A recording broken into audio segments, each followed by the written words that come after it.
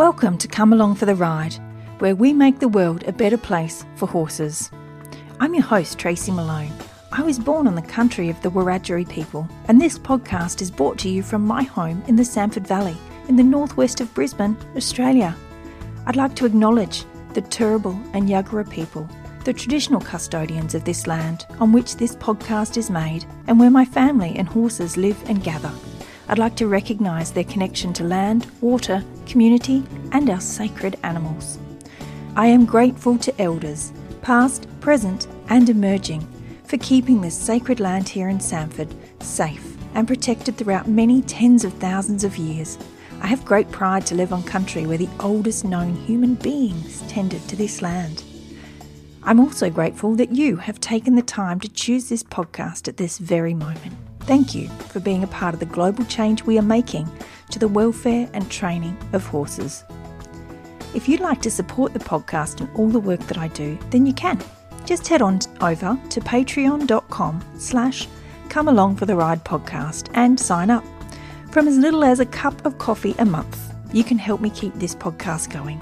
There are many tiers that you can choose from, and if everyone who listens gave only $5 a month, it would make a massive positive difference to me. There's a tier in there for small business subscription, just like the one Peter Papp took up from Peter and the Herd. This is the one where your business gets a mention each podcast.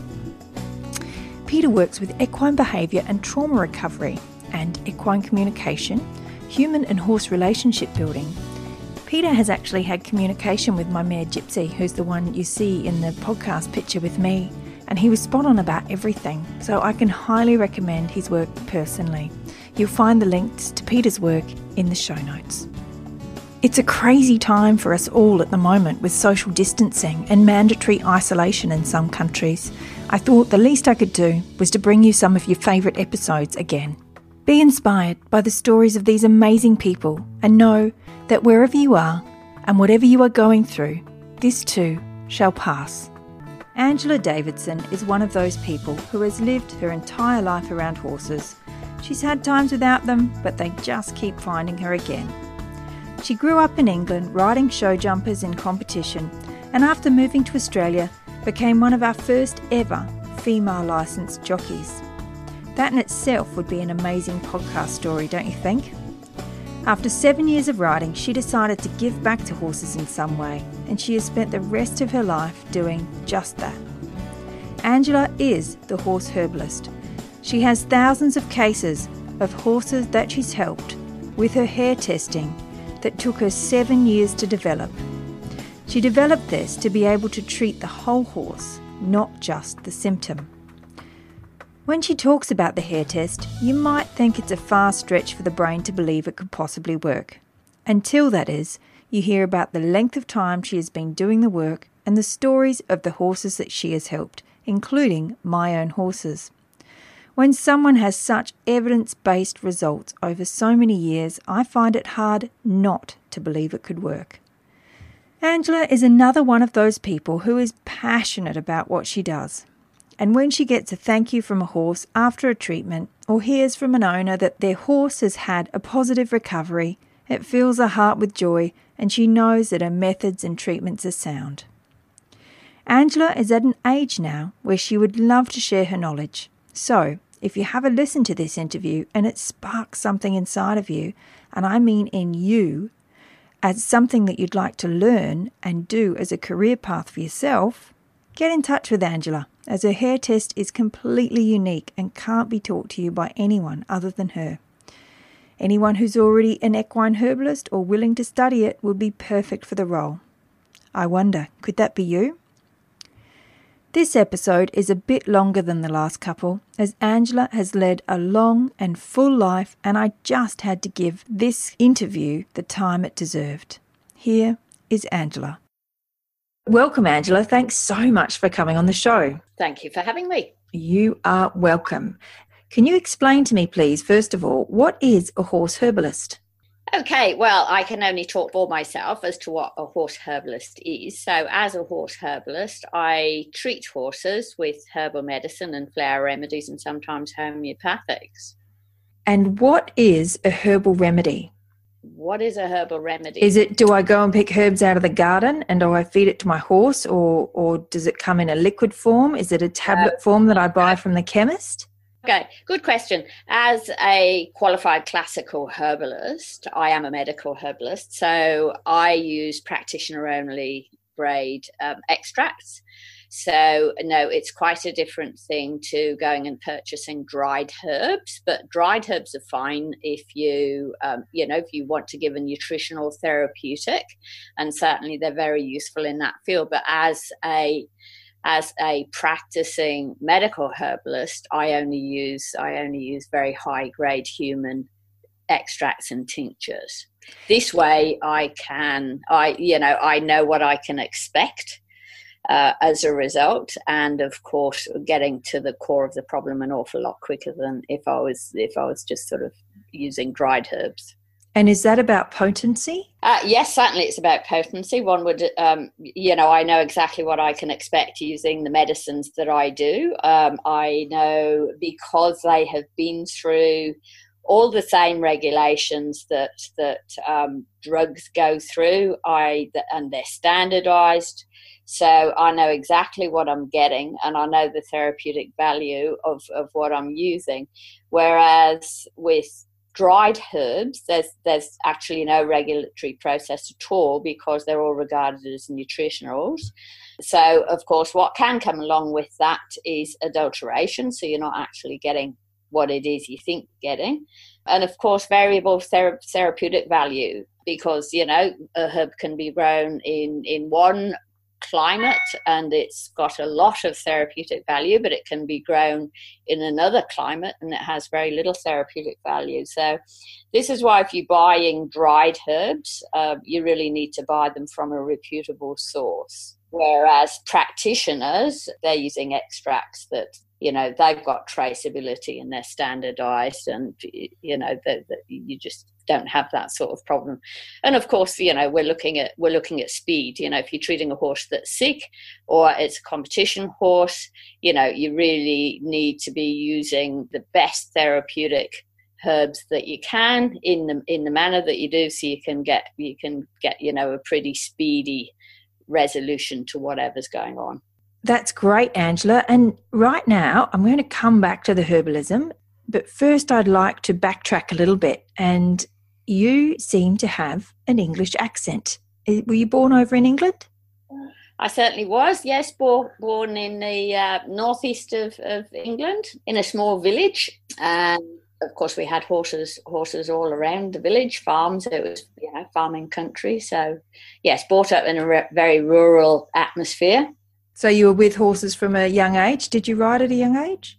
So I sat on my first horse when I was 3. And was absolutely just enamoured with horses from then on, really. So yes, I think I was quite a pest, So all the farm horses, I have photos of me as a very tiny person sitting on great big shaggy sort of Shire horses. And then I was lucky enough that my father bought me a little pony called Queenie, who he bought from a dealer as a 12-year-old pony, and I was absolutely mortified when she died 2 years later. Queenie never used to go. I used to have to lay trails of bread and carrots, and for some reason I couldn't get on her to lead her along this trail. So I'd lead her along this trail, and then I'd jump on as she turned around to come home. So they were the only rides I had, actually, when I jumped on and she'd try and kick me. Smart girl, jump on and try and kick me. Yeah, they were, and she'd trot and try and make me fall off. So we didn't have a huge amount of riding, but I was still absolutely mortified when she did die 2 years later. And the attending vet just said he was astonished. He'd never seen such an old mouse in his life. He estimated her age to be at least 38. Wow, that's a bit different to 12 or 14. Yeah, so I think my dad got a bit done by the dealer, but never mind. Yeah, look, I was very lucky as a child because, of course, there were horses, hunters all around the place. There were farm horses all around the place. So, yes, I just pestered everybody and anybody to just get on their horse. And then I went to boarding school. I was sent away to boarding school when I was 10. And I was very lucky. From the age of about 11 and a half, I spent all my holidays in Nottinghamshire in a breaking-in show jumping stable. So that's probably when my real learning started, at that age. In the village, when I was just a wee small person, we had gypsies that used to come and camp on the village green for 6 to 8 weeks. And, of course, we were always told that, you don't talk to the gypsies or anything else, Poor old gypsies, Romanies have always had a bad name. I don't know why. Anyway, I found them absolutely fascinating because I would see them when they'd come back from the horse sales. We had quite a number of local horse sales. And I'd see them come back from the horse sales with these really poor looking, shocking looking horses.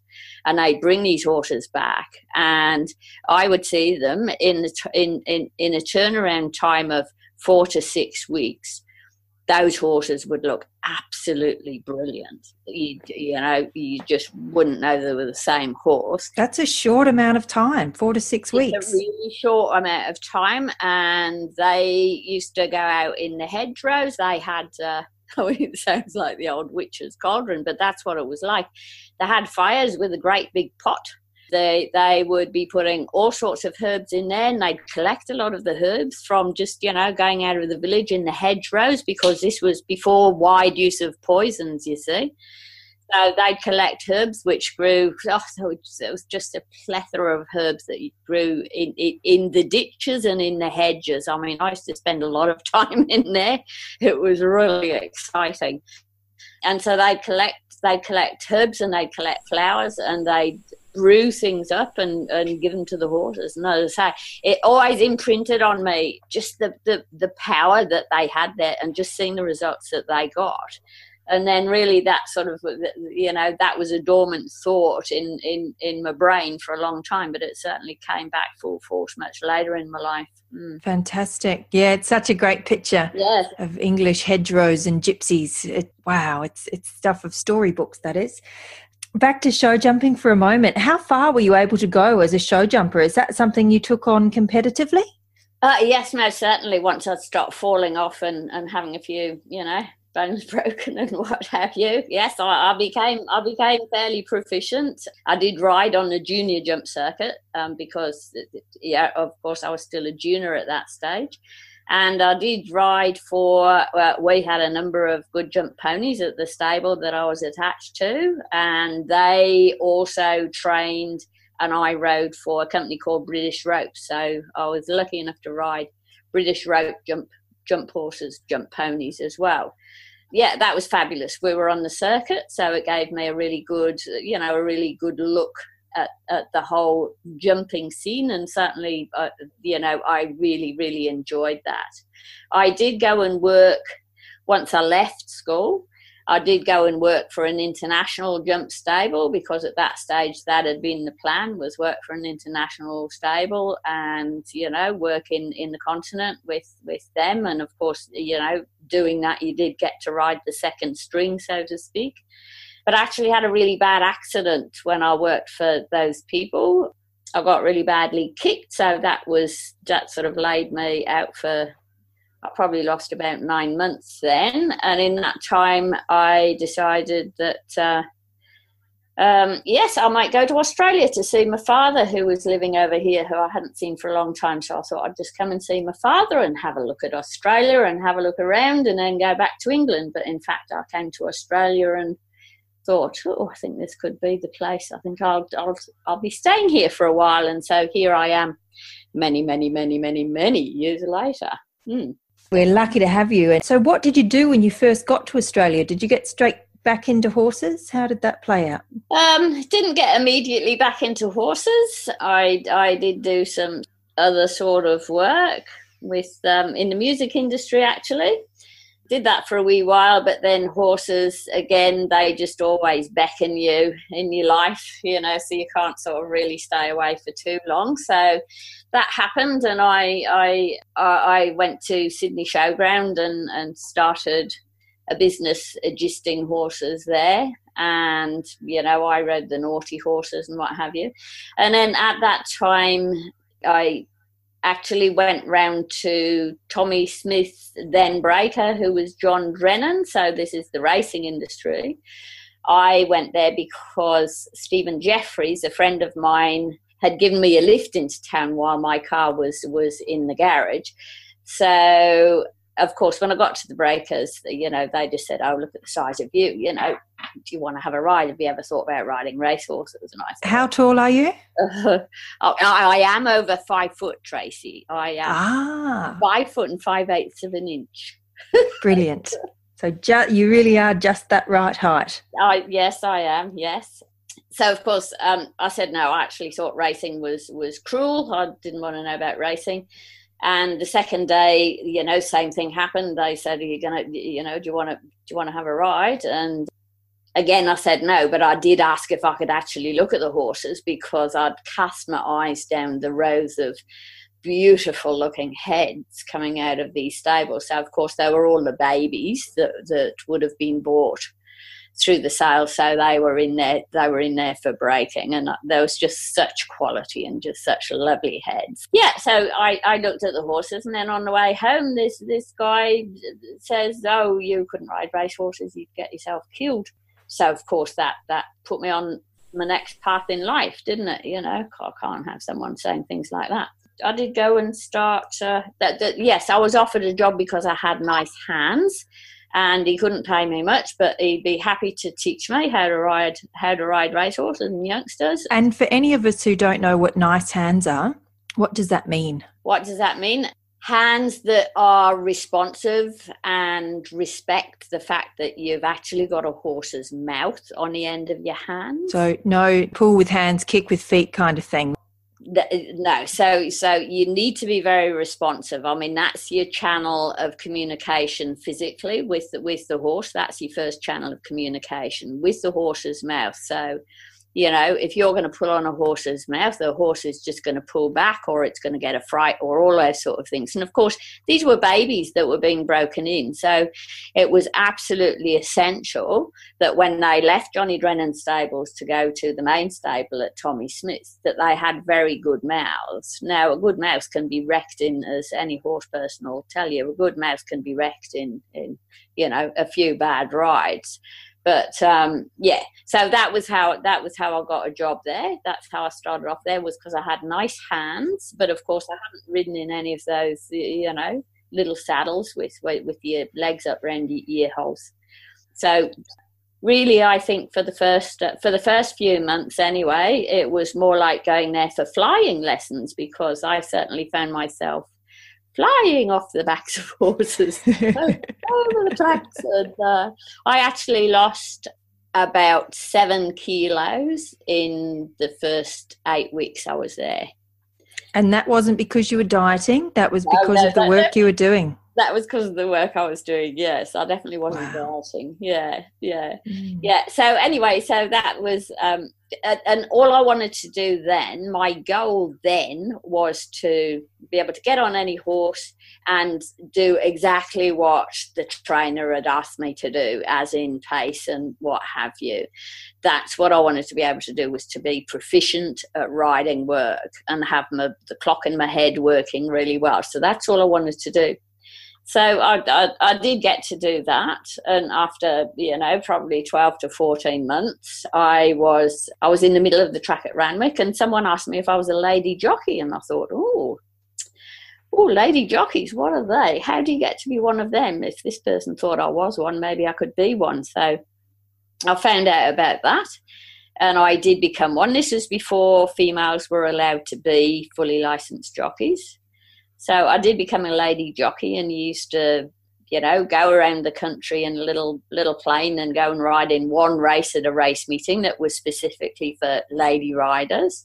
So that was all good fun. How hard was it to become a lady rider, a lady jockey?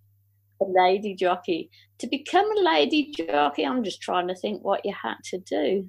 You had to ride in trials. You had to be riding I think you had to be riding for a trainer. So if you were riding for a good trainer, it stood you in far better stead than if you were riding, out in the country. It was always easier for any girls aspiring to do any of this if they rode in the city than in the country. To be a lady jockey, I don't think one had to do an awful lot, but certainly, of course, when it came to actually racing as a lady jockey, you had to have, that's where you got your form on the board. So when shortly after that, they did open it up, the AJC opened it up, and Linda Jones from New Zealand, who was a New Zealand jockey, had come over here to ride in the carnival. So because at that stage, ladies were allowed to ride as fully licensed jockeys in New Zealand. So, of course, she came over with horses for a carnival.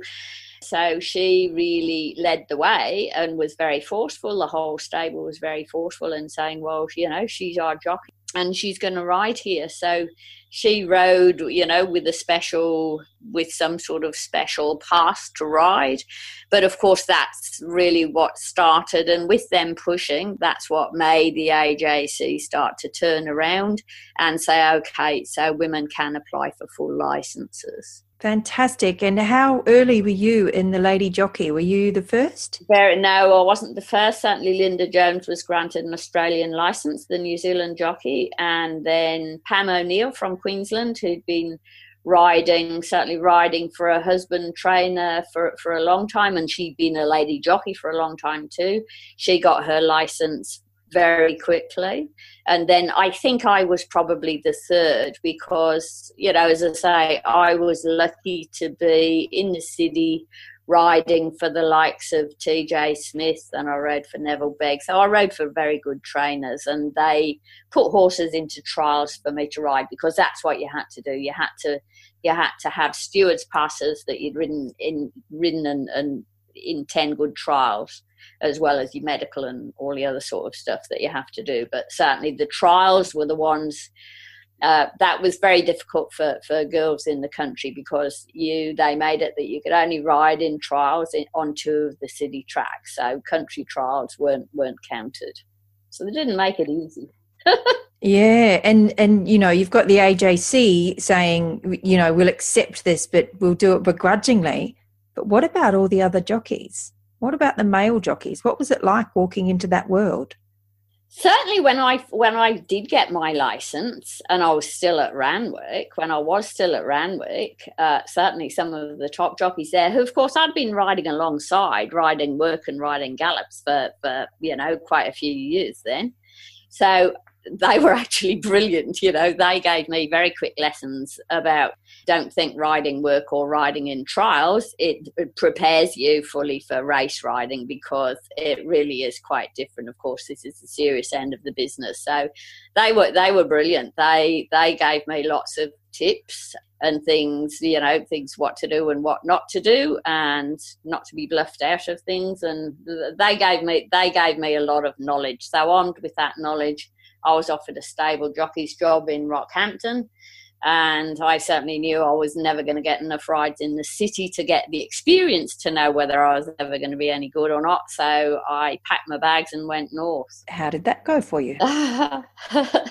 Well, it ended up very well. It was a bumpy ride, let's say. It was a very bumpy. It was an easy ride to start with. It became a bumpy ride when I rode 13 winners in 5 weeks. That's when it started to get bumpy. So yeah, there were lots of good lessons, and it still wasn't easy to get on outside horses. And luckily, I was very lucky that I was light, so that really played well in my favour because often with open company horses, there were only 3 jockeys that could ride the minimum weight of 48 kilos, and I was one of them.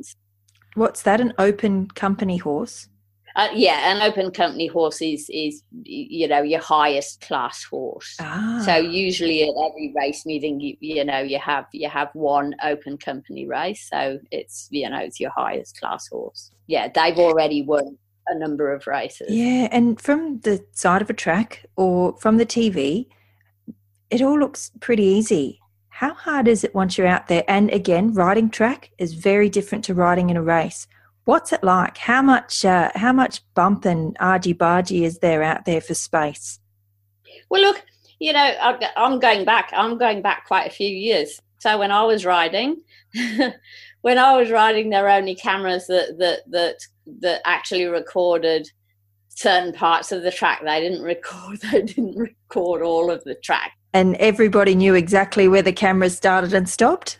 Yeah, so if there were any lessons to be taught, or if anybody was going to be bluffed out of something, or if anybody was going to get a good knock or anything like that, they usually happened in the areas where we couldn't all be sitting in the steward's room looking at the recording later on. So yeah, look, I mean, it was very physical, not just about riding a horse and getting around. Not for the faint-hearted. You had to be very, very fit. And of course, as jockeys, you still do have to be very, very fit and working at your fitness. You've got to have really good timing. You've got to know your horse. You should have studied the field and know how every other horse in the race runs, so you know not to be behind the wrong horse and all those sort of things. There's an awful lot to it. Yeah, it's not just, you don't just get out there and everybody go as fast as they can to get to the finish line. There's a lot more to it than it appears to be, for sure. As I say, I had a bumpy ride. But then, inevitably things sort of level out once you've been there for quite some time and you have fairly full acceptance, with your peers. So, yes, it ended up like that. It helped me that I mean, everybody knew that I'd come from the breakers and everybody knew that I'd get on anything. So, it was certainly not a place for the faint-hearted. And to be quite honest, it's something you have to be absolutely passionate about and probably have a fair streak of madness in my situation to be doing what I was doing at the time, But I wouldn't have changed it for the world. And what's the biggest lesson you think racing gave you? What's the one thing that you really took out of it for life?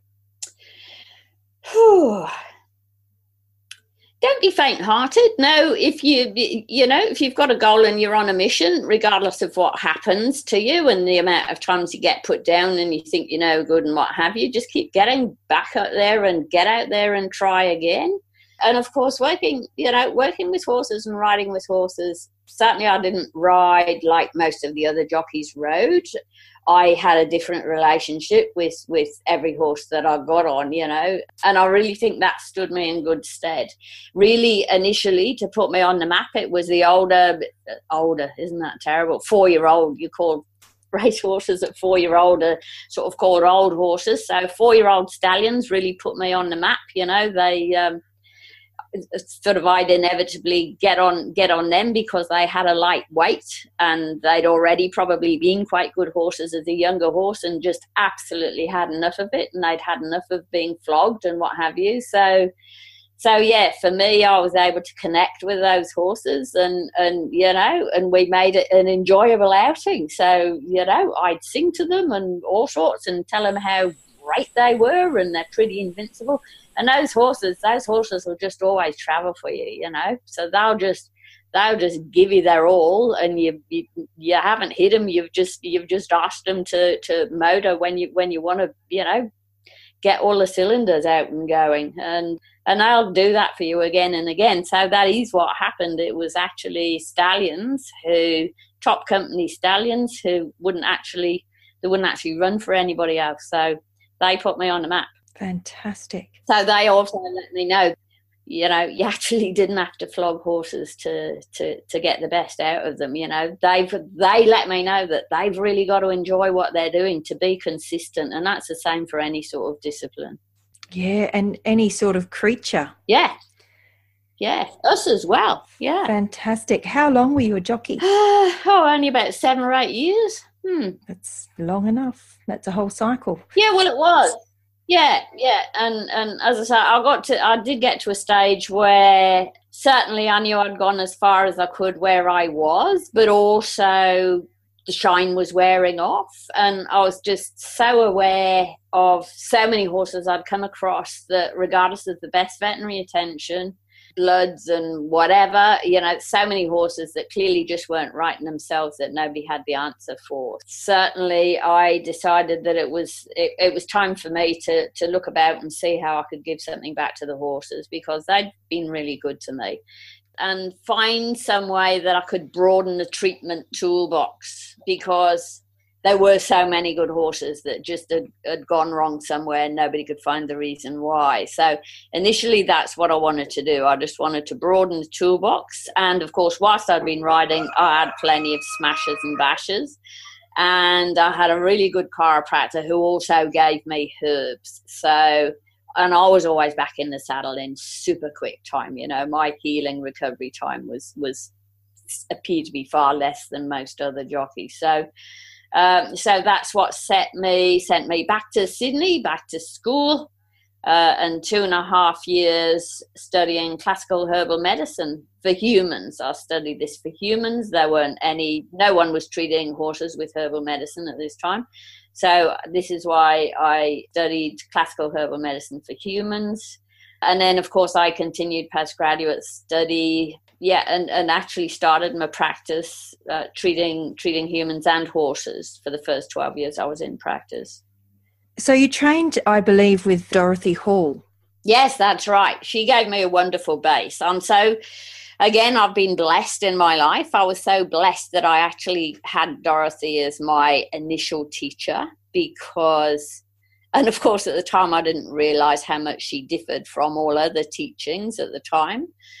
She taught in energies, shapes, just because chamomile has this and that in it, it's going to do this and that in the body. She didn't teach like that, She taught in the way that if you had 10 people lined up who all had a headache, all of those people would receive different treatments if you were really going to get to the bottom of the reason why they've got their headache. It's not just, she used to treat the whole body and not just the symptom presenting.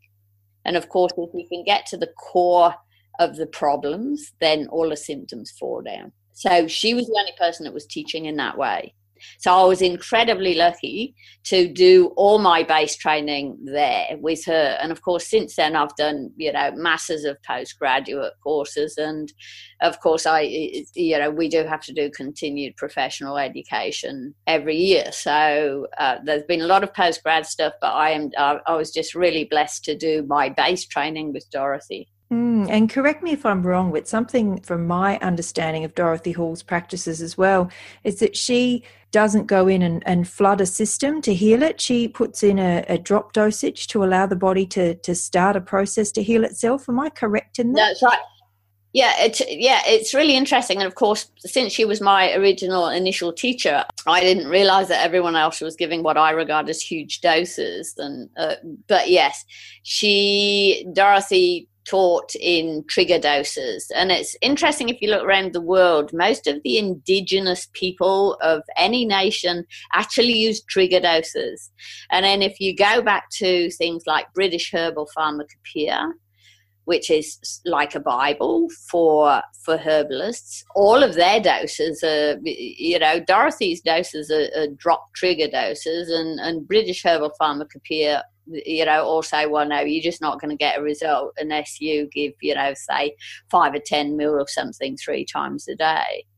So it's been really good. It's been really good treating animals. And certainly I can, I recall being in at Sykes's vet at Randwick with a French vet saying, well, of course, everyone knows all of this stuff's a load of rubbish, and it just doesn't work.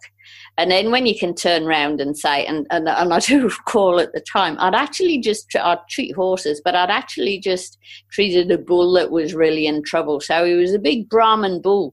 And I treated him with 30 drops 3 times a day for a string halt type condition. And he came good in 3 weeks. So, it's all there if people care to look. All the evidence is there. There's so much empirical evidence about this. Now, this isn't to say that, trigger dosing is better than large dosing. It's just whatever you do as a practitioner. But personally, my general sort of dose for a horse is a combination of herbs in a fully focused treatment, and that would be 5 mils twice a day. I've always in my life enjoyed the trigger dose because it feels right to me, because it relies on the wisdom of my body. That's right. You've said that very nicely, and that's exactly what happens. Rather than getting in with a larger dose of herbs, which will take over the physiological process within your body, when you use trigger doses, that's what you're doing. You're triggering particular organs and systems back into being able to work properly for themselves. So this is why I expect when I'm treating horses, I generally treat with 2 7-week treatments. The second 7-week formula will be different to the first because things will change within that first 7 weeks.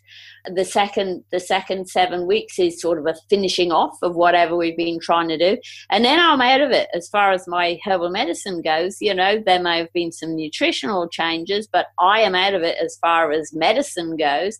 And I expect the horse to keep improving, and they do. I've been doing it long enough now. They do. Otherwise, I wouldn't have been in business for so long and been so busy. Yeah.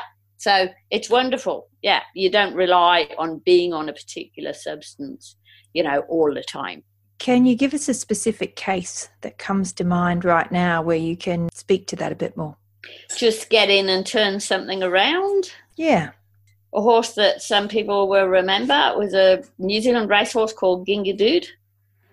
I can't give you years here. This is quite a few years ago, but he was a New Zealand horse who had already been to Australia once and competed quite well. He'd gone back to New Zealand, and then he'd come back over to Australia for the carnival, and he'd performed poorly. I got a hair sample from that horse, and I assessed him, and came up with that horse actually had liver insufficiency. The sprays coming, and I find this with a lot of international horses. A lot of horses that are flying, they've had so many sprays for varying things as they must have, but actually the chemical or the preservative in those chemicals has actually left the liver just a bit below par. You know, not enough to show up in the blood, but it's definitely below par. And in a racehorse, you know, that can mean anything from 5 to 8 lengths. Yeah. So I treated him, and he just came back onto his game really, really quickly, and he went on to win. He won a Group 2 in Melbourne, and then he ran third in the Mackinnon Stakes, which is a Group 1. You know, he did incredibly well. So that was a good, quick turnaround. Yeah, so then, look, I mean, I've got about 15, I'd have over 15,000 case histories, Tracy. So it's definitely evidence-based. Yes, because I have all the data. I have all the case histories. I have, as I say, I have at least 15,000 case histories. So, and a lot of these horses, you know, I do have stables that have been with me for 15, 20 years. So, of course, it's wonderful for me because I do have competition horses that, you know, I've probably seen and hair assessed, you know, say 10 years ago, what have you, and we've got everything, got the core of their problems sorted out, and I don't expect those to return because you've facilitated a real shift, you know, that's moved through and gone. So with those horses, I don't expect to see those horses back. I don't expect to hear about them again till the wheels dropped off somewhere else because inevitably, you know, they're competition horses. We all suffer from varying things over the course of our lives. So, you know, so then I may get them back then, and usually you can put them back together really, really quickly, and you know, and they go on and continue to do what they're doing. So, yeah, for me it's very nice because I do have some very long-term relationships with quite a number of horses who I actually haven't ever seen because I've been using hair assessment. I'll put that out into practice in 1998. This episode is brought to you by the Natural Horse Spray. Are you inundated with flies and biting insects? Does your horse suffer from Queensland itch? If so, head on over to EdenRiverEquestrian.com to purchase your horse some natural and ethical relief from biting insects and itch. There are 2 blends there to choose from. The Kiowa blend is for insect repelling, and the Gypsy blend may heal Queensland or Swedish on your horse and will also repel insects. That's EdenRiverEquestrian.com, and if you use the code Come Along for the Ride, that's all lowercase and one word, Come Along for the Ride, you will receive 15% off your order. And tell me a little bit more about that. Is that your diagnosis tool? Yes, that's certainly when people send me hair, I ask them to send, whatever the problem is. If the vet's seen a horse, I want to know what they've had to say about it and what have you. And I take all of this into account. But this form of assessment that I evolved over, I worked on and developed for 7 years before I put it into practice. That came about because I realised I really needed to find a way of working with horses and not actually see them. Prior to being able to do that, I used to, go and see a horse and use a human to muscle test. Is that kinesiology muscle test? That's just using an indicator muscle as a tool for asking questions. So, you ask a yes, no question and the muscle will go weak if you've primed it in to be a yes or a no answer. So, because it's really hard. Horses aren't speaking with words, so you have to find a language where you can hear what it is that they're trying to tell you. Well, that's right. And also, of course, I've realised over the years, often the energy that I'm accessing when I'm working with my hair assessment is actually the horse's higher self. I mean, horses are just like us, they can say, yes, I've got a pain in the tummy. But if you can access the higher self, you can actually get into that much deeper reasoning as to perhaps why you have that pain in the tummy. And that's not something that you can put into a machine and get a feedback from. No, what you can put into a machine is, yes, I've got a pain in the tummy. That's what you can get out. That's what you can get out of a machine. And certainly machines are used with hair assessment now. Since I bought my hair assessment system out into practice in 1998, I mean, people weren't working in that way then. Now, of course, there's an absolute plethora of all sorts of hair testing techniques and what have you. So there's mineral analysis, which is quite a different thing. I just think it's very hard for the owner, for the trainer, because unfortunately, I should have called my system something else because, hair testing's been used as a blanket term. And it's really unfortunate because it's a blanket term for so many different techniques, and that's really confusing for the owner trainer to know what they're going to get, So my hair assessment, as I say, I worked on it 7 years before I put it out into practice. And of course, since I've been doing it, the horses have then been teaching me. So it's a continual learning process. And I really try not to miss anything with my process. So with my process, I rate all the organs and systems within the horse. I rate the joints. I rate all the feeds and supplements the horse is eating, because what suits one horse may not suit another. They're just like us in that. So, of course, that brought up things like some horses are wheat intolerant, and that makes a huge difference can make a huge difference on temperament, performance, all of those sort of things, just like people who have a wheat or a gluten intolerance. So that's a big thing. And of course, there's an awful lot of wheat. We're a big wheat growing country, so there's wheat unfortunately, in nearly all horse feeds. But, you can expect a huge change in your horse within 10 days. If they have a problem with wheat, within 10 days of taking the wheat out, you're going to have a different horse. So I do that. I do, within the hair assessment, I do energy ratings on physical, get the horse to rate their physical energy, their emotional energy, get them to rate their environment, get them to rate their rider, get them to rate their handler, and get them to rate the discipline that they're being asked to do. Because as you'll understand, if you've got a horse that's come in as they've told me that the discipline is dressage, and it really just doesn't have the heart for dressage. It doesn't want to know about it. It'll rate that discipline poorly. I rate on a scale of 0 to 10, so it'll rate that discipline poorly.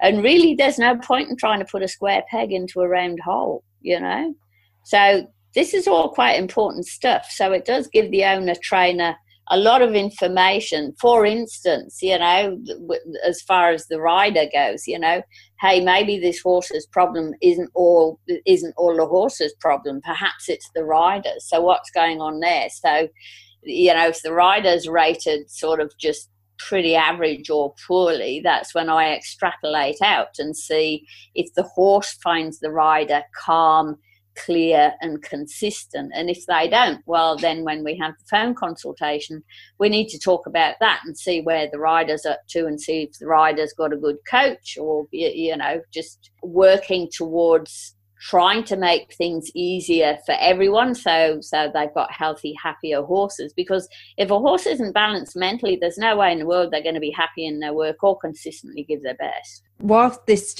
might all sound a bit airy-fairy, this talking with the higher self, I have my own personal story from working with you, Angela, many years ago when we first came into contact.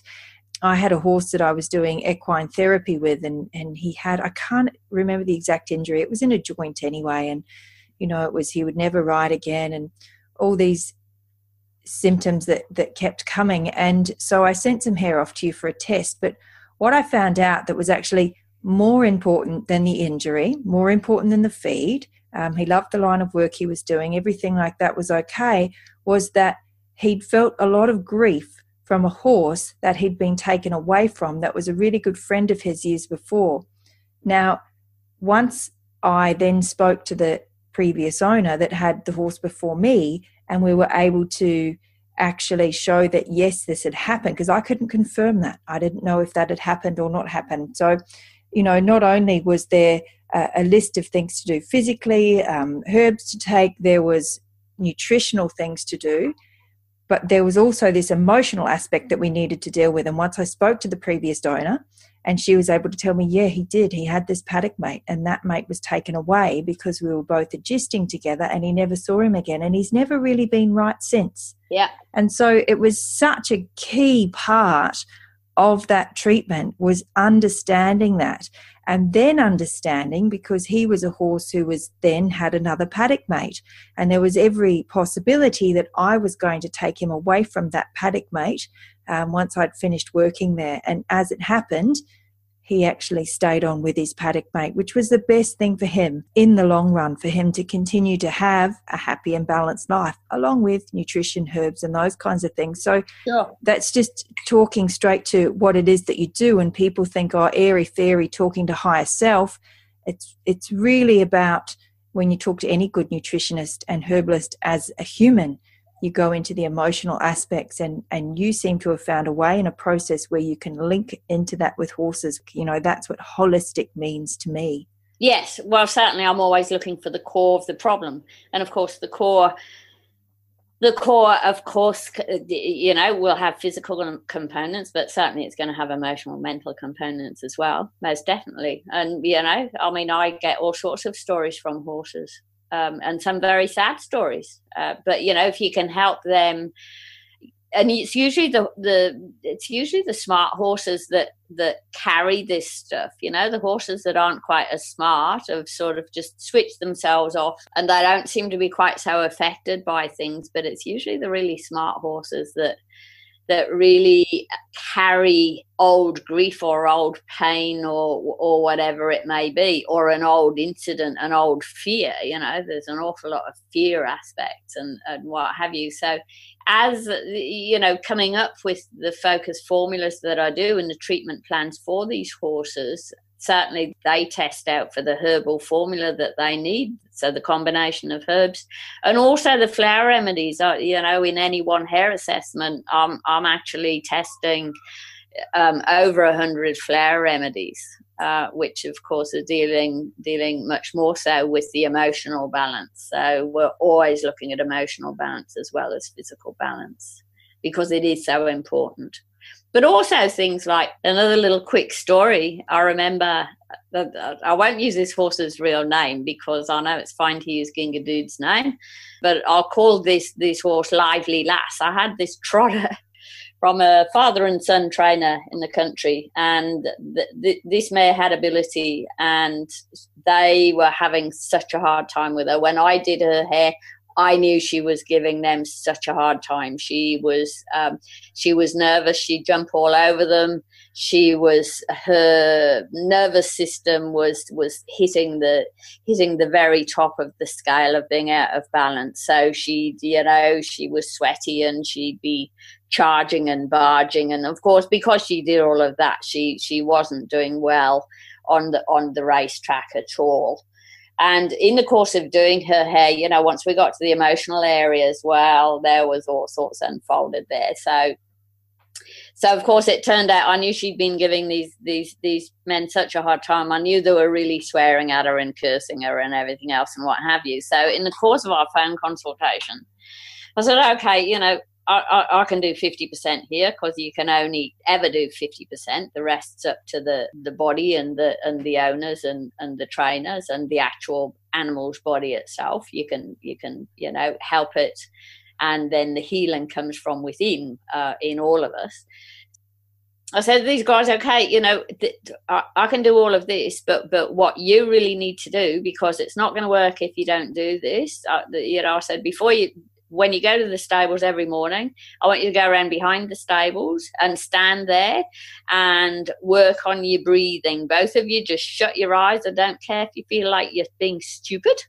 Just shut your eyes, and I want you to take 10 really deep breaths and just balance yourselves. Then I want you to go around the corner and tell Lively Lass she's the best looking horse they've ever seen and how wonderful she is.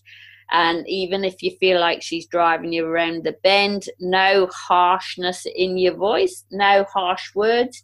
Just keep telling her how lovely she is and how smashing it is to have her in the stable. I said, you'll find in combination with what I am sending you to give to her, she'll just turn around. And they couldn't believe it. They called me back about 5 weeks later, when she wasn't even finished her first 7 weeks, and just said, yeah, they did think I was off with the fairies, but they thought they'd better do it anyway. They'd done that, and she'd just done a huge turnaround. She won 3 races in a row. They took her to town, and she won in town. It was just a lovely story. But wow, that's the power of the voice and the intonation and what have you. And people need to realise these things. That's fantastic. Horses are sensitive beings. So yeah, I really enjoy being able to. A lot of horses I really feel like I really get to know doing the hair assessment, because I know if they're feeling vague fears or definite fears, or if they need some courage, or they're missing someone, or as in the case with your horse, they were missing someone. And sometimes horses are worried about other horses, or they're worried about their owners. So then you have to just let the owners know that your horse is worried about you. Is there something you need to go and see about? And inevitably there is, Tracy. Wow. It's smashing work. I feel what I'm doing now is a culmination of my life's work, and I'm quite honoured to do it. And I've got, I've got lots of absolutely lovely results. So, that's what you do it for, and just try and move things along. So there's an enormous amount of things you can do with herbs. I've had horses and people with infection in the bone. I have a formula called Bug Buster, which is my old infection mix, which my sister got from me to give to her accountant, who'd been told by 2 specialists that he had to have his leg amputated. They'd been treating the infection in the bone for over a year with antibiotics to no results. And of course, I just said to Wendy, give him Bug Buster, what have you got to lose, for goodness sake, yes. Before they chop his leg off. And I was actually in UK when I got a really excited message from the sister saying his leg had reduced in size, and the pain had gone from 8 down to a 3 within a week of taking Bug Buster. So that guy continued on with that treatment, and this is now 2 years later or something, and he still has his leg. So you can do wonderful things with herbs, but also you can work in conjunction with vets. There's no problems. Often you can use herbs in a complementary role to support the horse's system whilst the vet's treating them. So this definitely isn't an either or, like you either go to the vets or you go to a herbalist. Not at all. There's no reason why we shouldn't all be working together. Often it's a combination of treatments that's going to have, as long as it has the best end game for the horse, that's really what you're looking at. Yeah, I bet there's a lot of vets out there who would give their left hand for the information that you're able to obtain, because there's so many times where you're doing all this testing with vets and you just don't feel like you're getting the right answer. Well, no, and they can be scratching their heads as well. That's what I mean. The vets themselves are scratching their heads saying, what am I missing? Because I've done the testing I can and I still don't have the answer. Yeah, so I mean, it's great with the vets who are open and interested, because we can share information, and certainly I do have that sort of relationship with some vets, so that's jolly good. There was another trotter years ago. He was an absolutely incredible horse. He was a trotter called Rebel. I'd already hair assessed him when they couldn't clear up. He had an unresolved respiratory problem, and the vets had been treating him, and it just wasn't resolving. Tracy, we are in the age of over medication, and of course antibiotics just aren't nearly as effective as they used to be. So everyone's concerned, Mm. So this horse had been treated for quite some time for the respiratory issue. This is how someone had heard of me, and I received his hair. So I worked with him then, and we fixed that up. He went back to racing, and all was good. And then later in his career, a dog bit him, and unfortunately the vet wasn't called early enough. So by the time the vet was called, they thought the trainers thought they had it under control. So by the time the vet was called, that vet then sent the horse straight to a specialist at Scone Vets. And the horse had an infection in the bone. They did a great job. The Scone Veterinary Practice there did a fabulous job of scraping and resecting connective tissue and all sorts of things. They did a fabulous job. But unfortunately, he did get an infection in the bone, which is every vet's worst nightmare. And the horse's system wasn't coping. The horse who'd been such a plucky horse just went into, I just don't want to be here anymore. He didn't want to eat anymore. The antibiotics were affecting his guts. It just wasn't working. And it was so bad, they, as I say, they did a great job, and they were really trying the best, that they advised euthanasia because they couldn't see any sort of good outcome for this horse. Luckily, the horse had wonderful owners, and one of them was a vet nurse, and so they were allowed to take the horse home, and they were absolutely brilliant. So certainly we again used the infection formula, Bugbuster, also with hair assessing and supporting the systems that had been so knocked around whilst he'd been sick. And this was really long-term treatment. This wasn't the usual, in with 14 weeks of treatment. And you're right, but this had been an incredibly chronic, very serious condition. So this was long-term treatment, on and off. And you know what? Miraculously, almost 2 years later, after sending the horse back to the vets to get scanned to see how everything was looking, and he was just bouncing out of his socks in the paddock and just saying, I want to do something. I really want to do something. Almost 2 years later, the wonderful spunky Rebel started in a race and won it. And I mean, that in veterinary history is just not heard of. I mean, it doesn't happen. So, that's where you can combine really well. It never has to be an either or. And, you would hope that from the vet's standpoint as well, that they're just wanting the best for the horse. We all, the owners, yourself, the vets, hopefully we're all just wanting the very best for that horse. And if that means using complementary as well as veterinary, it doesn't mean one's better than the other. It's called complementary for a reason.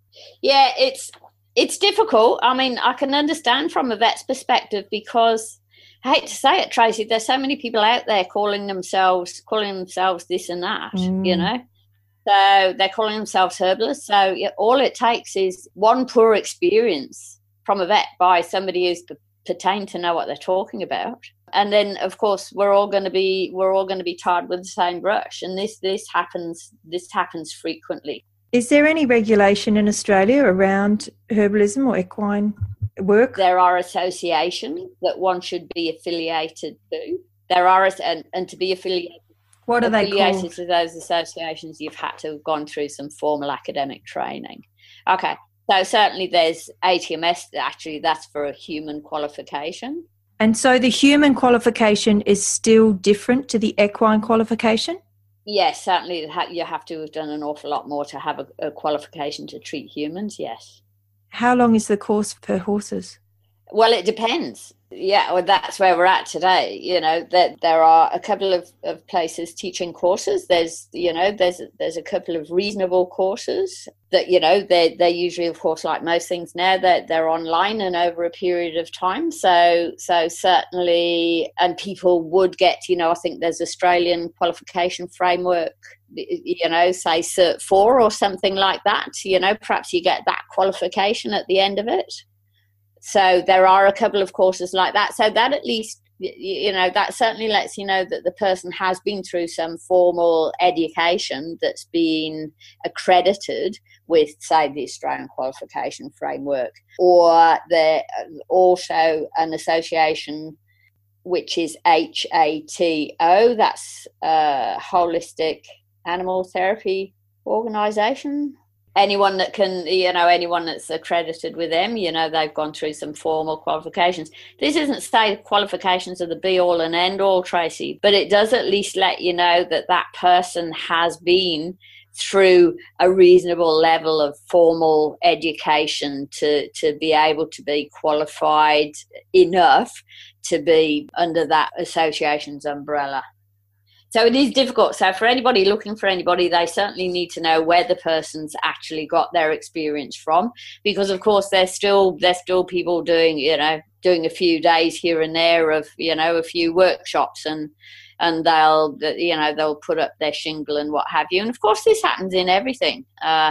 It does, and there's a big difference for studying for 2.5 years to doing a weekend workshop. So we really just have to be vigilant and do our due diligence as horse owners and really look into people. Yeah, and look, word of mouth's really good as well. Word of mouth's really good, because look, I feel quite ancient these days because I've seen so many people come and go in the time that I've been practicing.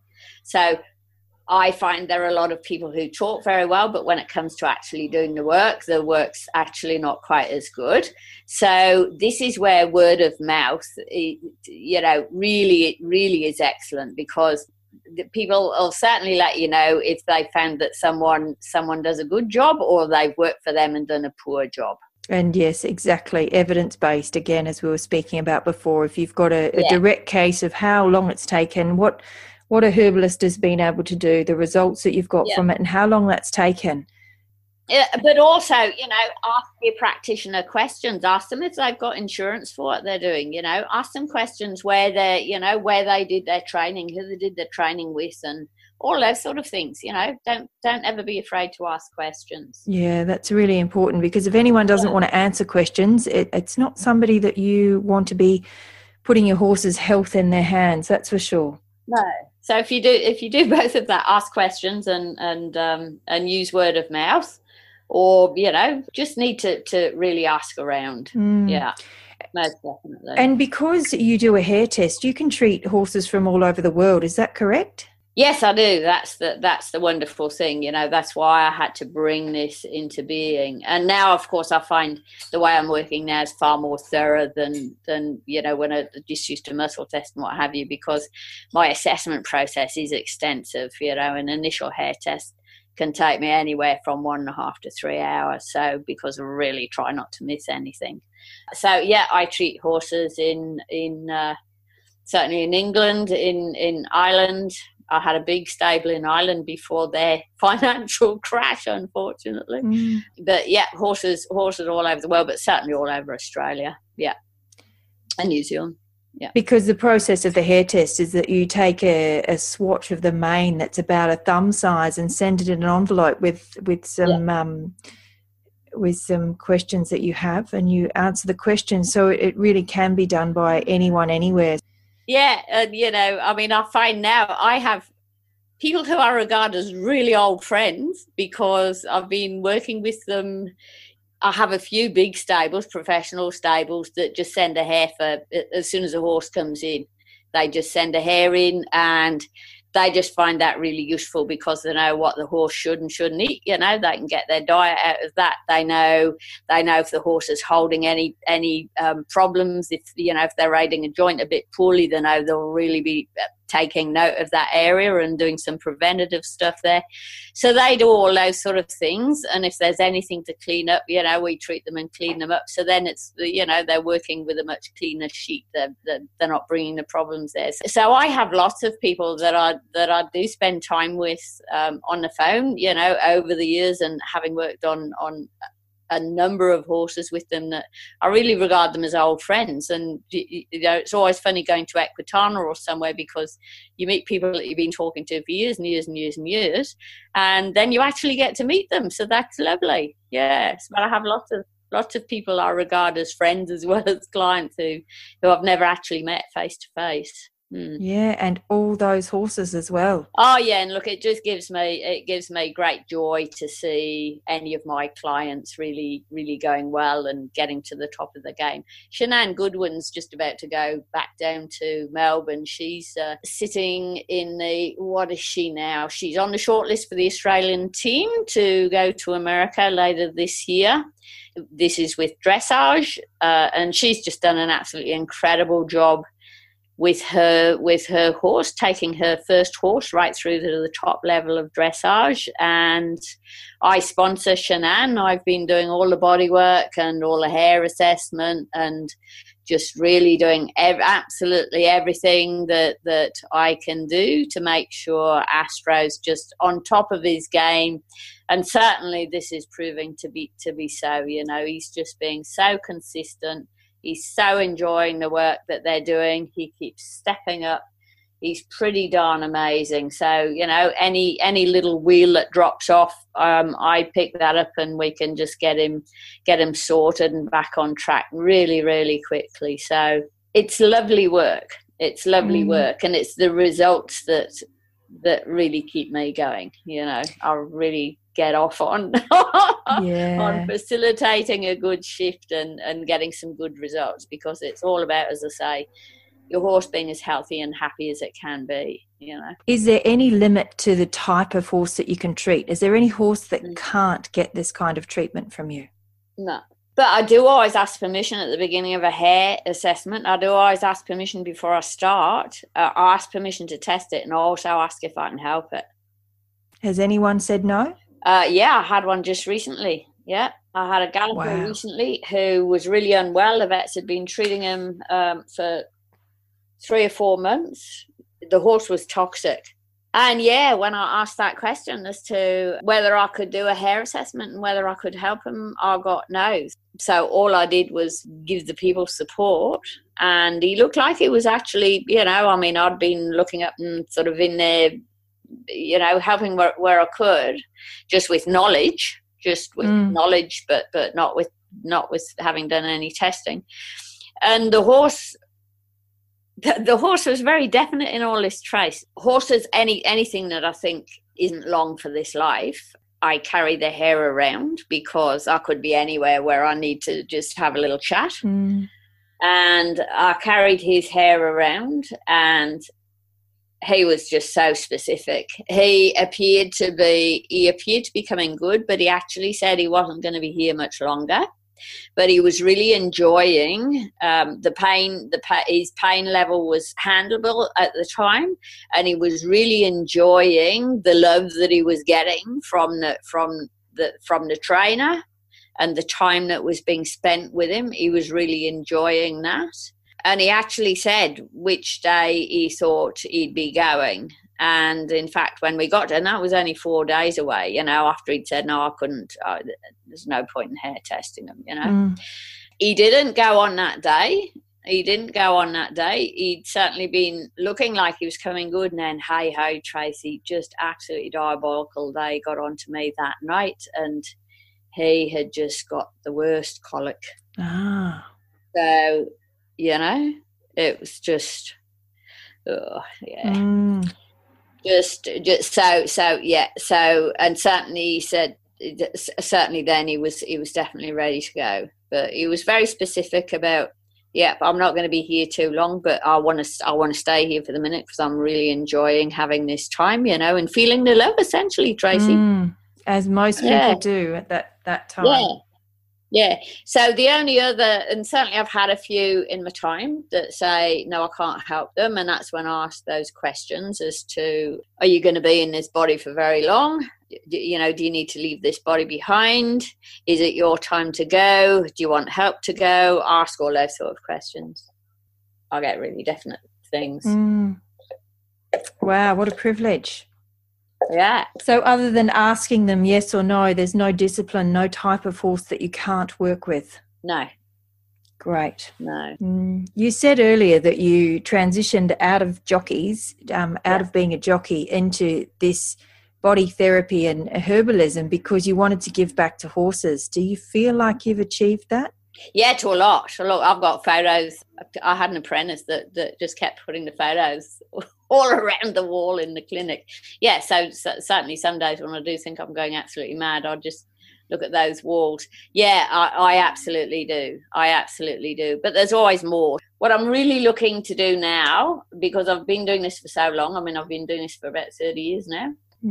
So what I'm really looking to do now is to just make sure as much of the knowledge that I have and the experience that I've gained through the horses over these years, I really want to make sure that it's passed on. I'd like people to be able to have access to this knowledge and use it in whichever way and just, you know, keep growing on it, keep growing on that base. Anyone out there who's a passionate horse herbalist who really wants to learn the trade should get in touch.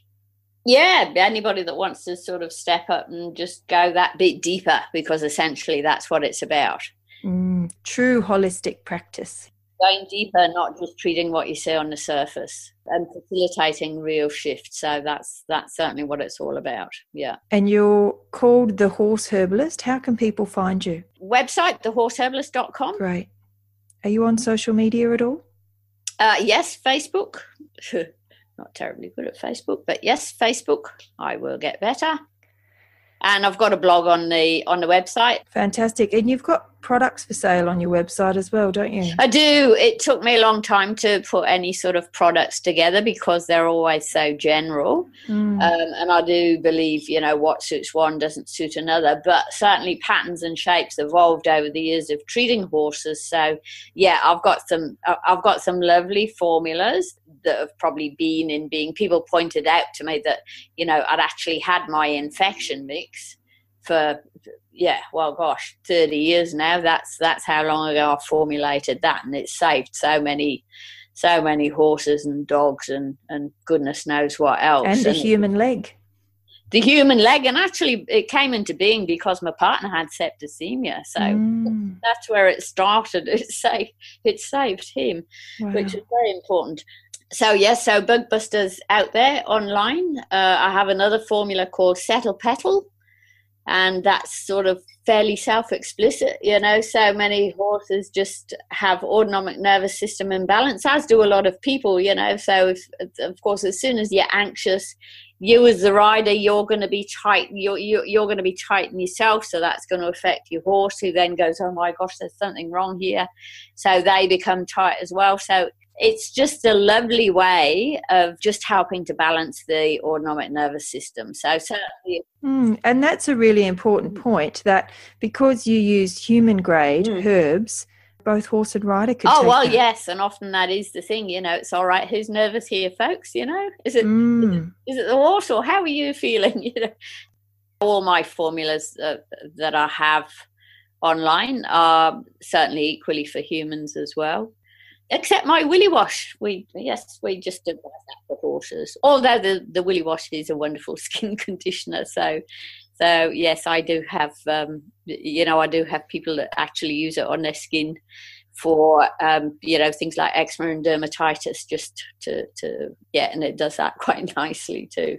Certainly, as I say, all the other formulas on there, equally for humans as well. And of course, contraindications and drug interactions and all of that sort of thing, I very definitely looked into, and been very careful about actually what is in the formulas and what have you. For instance, Bugbuster, if someone was taking blood thinners, well, then you would really you'd get in touch if you were taking blood thinners to see what to do, because certainly it contains garlic, which does thin the blood over time. So no contraindications on anything else that I have online. So I do have a book that I thought I'd be able to write in 5 minutes, but in actual fact it took me 5 years to put together and get out.